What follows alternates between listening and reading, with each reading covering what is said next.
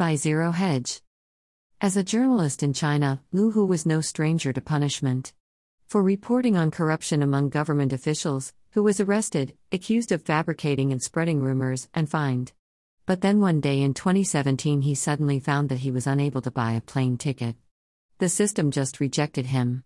He also found he couldn't purchase certain train tickets. Then he discovered that he was unable to acquire a loan from any bank, and even forbidden from buying property at all. Eventually Lu Hu discovered his name on a government list of dishonest persons subject to enforcement. And there was no obvious way to appeal the designation, or have his name removed from the list. Hu was one of the early victims of the Chinese social credit system, which blacklists citizens who are found to be untrustworthy, in the sole discretion of the Chinese government. Others on the list have been prevented from renting certain apartments, holding particular jobs.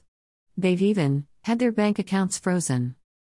Sometimes, all it took to become blacklisted was an accusation from a disgruntled business partner or a social media post critical of the government. It's almost like an official version of the Twitter mob's habit of canceling people for wrongthink. The Twitter mob may be easy enough to ignore for most of us. But now it's become more mainstream to purge U.S. residents who have bad social credit. For example, PayPal has announced an inquisition in partnership with the Anti-Defamation League to research funding for extremism on its payment platform. Greater than PayPal and ADL will focus on further uncovering and disrupting the financial pipelines that support extremist and hate movements.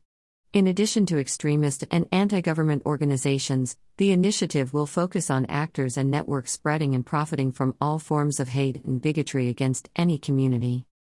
They are extremely vague about what exactly they will consider extremist content. But we have some idea. The New York Times, for example, considers the word freedom to be an anti-government slogan, according to a recent article on the protests in Cuba.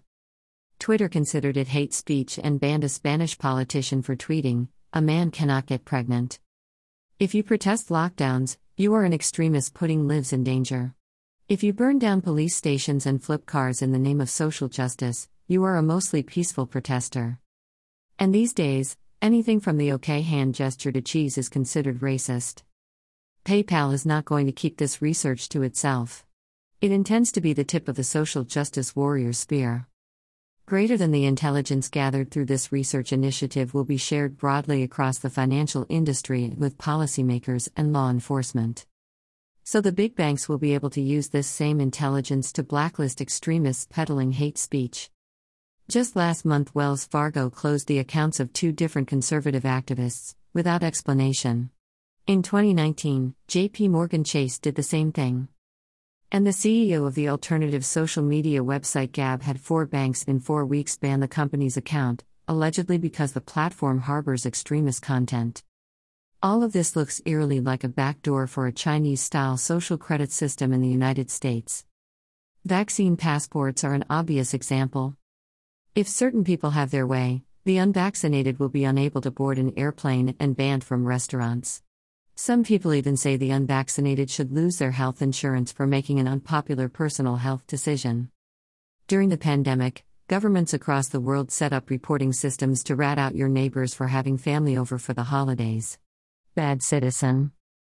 Vermont's governor even asked students to snitch on their own parents who might have invited extended family over for Thanksgiving 2020.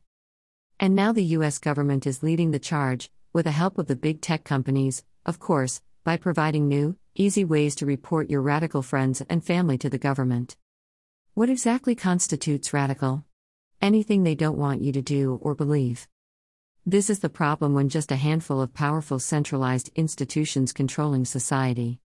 And it is the reason a solid Plan B gives you options to ensure that you're not entirely reliant on one country's government, one country's banking system, or one country's public health policies. I'm actually an optimist, and I have strong hope that humanity will overcome authoritarianism, as it always has before. But hope is not a course of action. Optimism is not a viable strategy. To truly become more secure from threats like America's version of the Chinese social credit system, it's important to give deliberate consideration to Plan B options that will put you in a position of strength.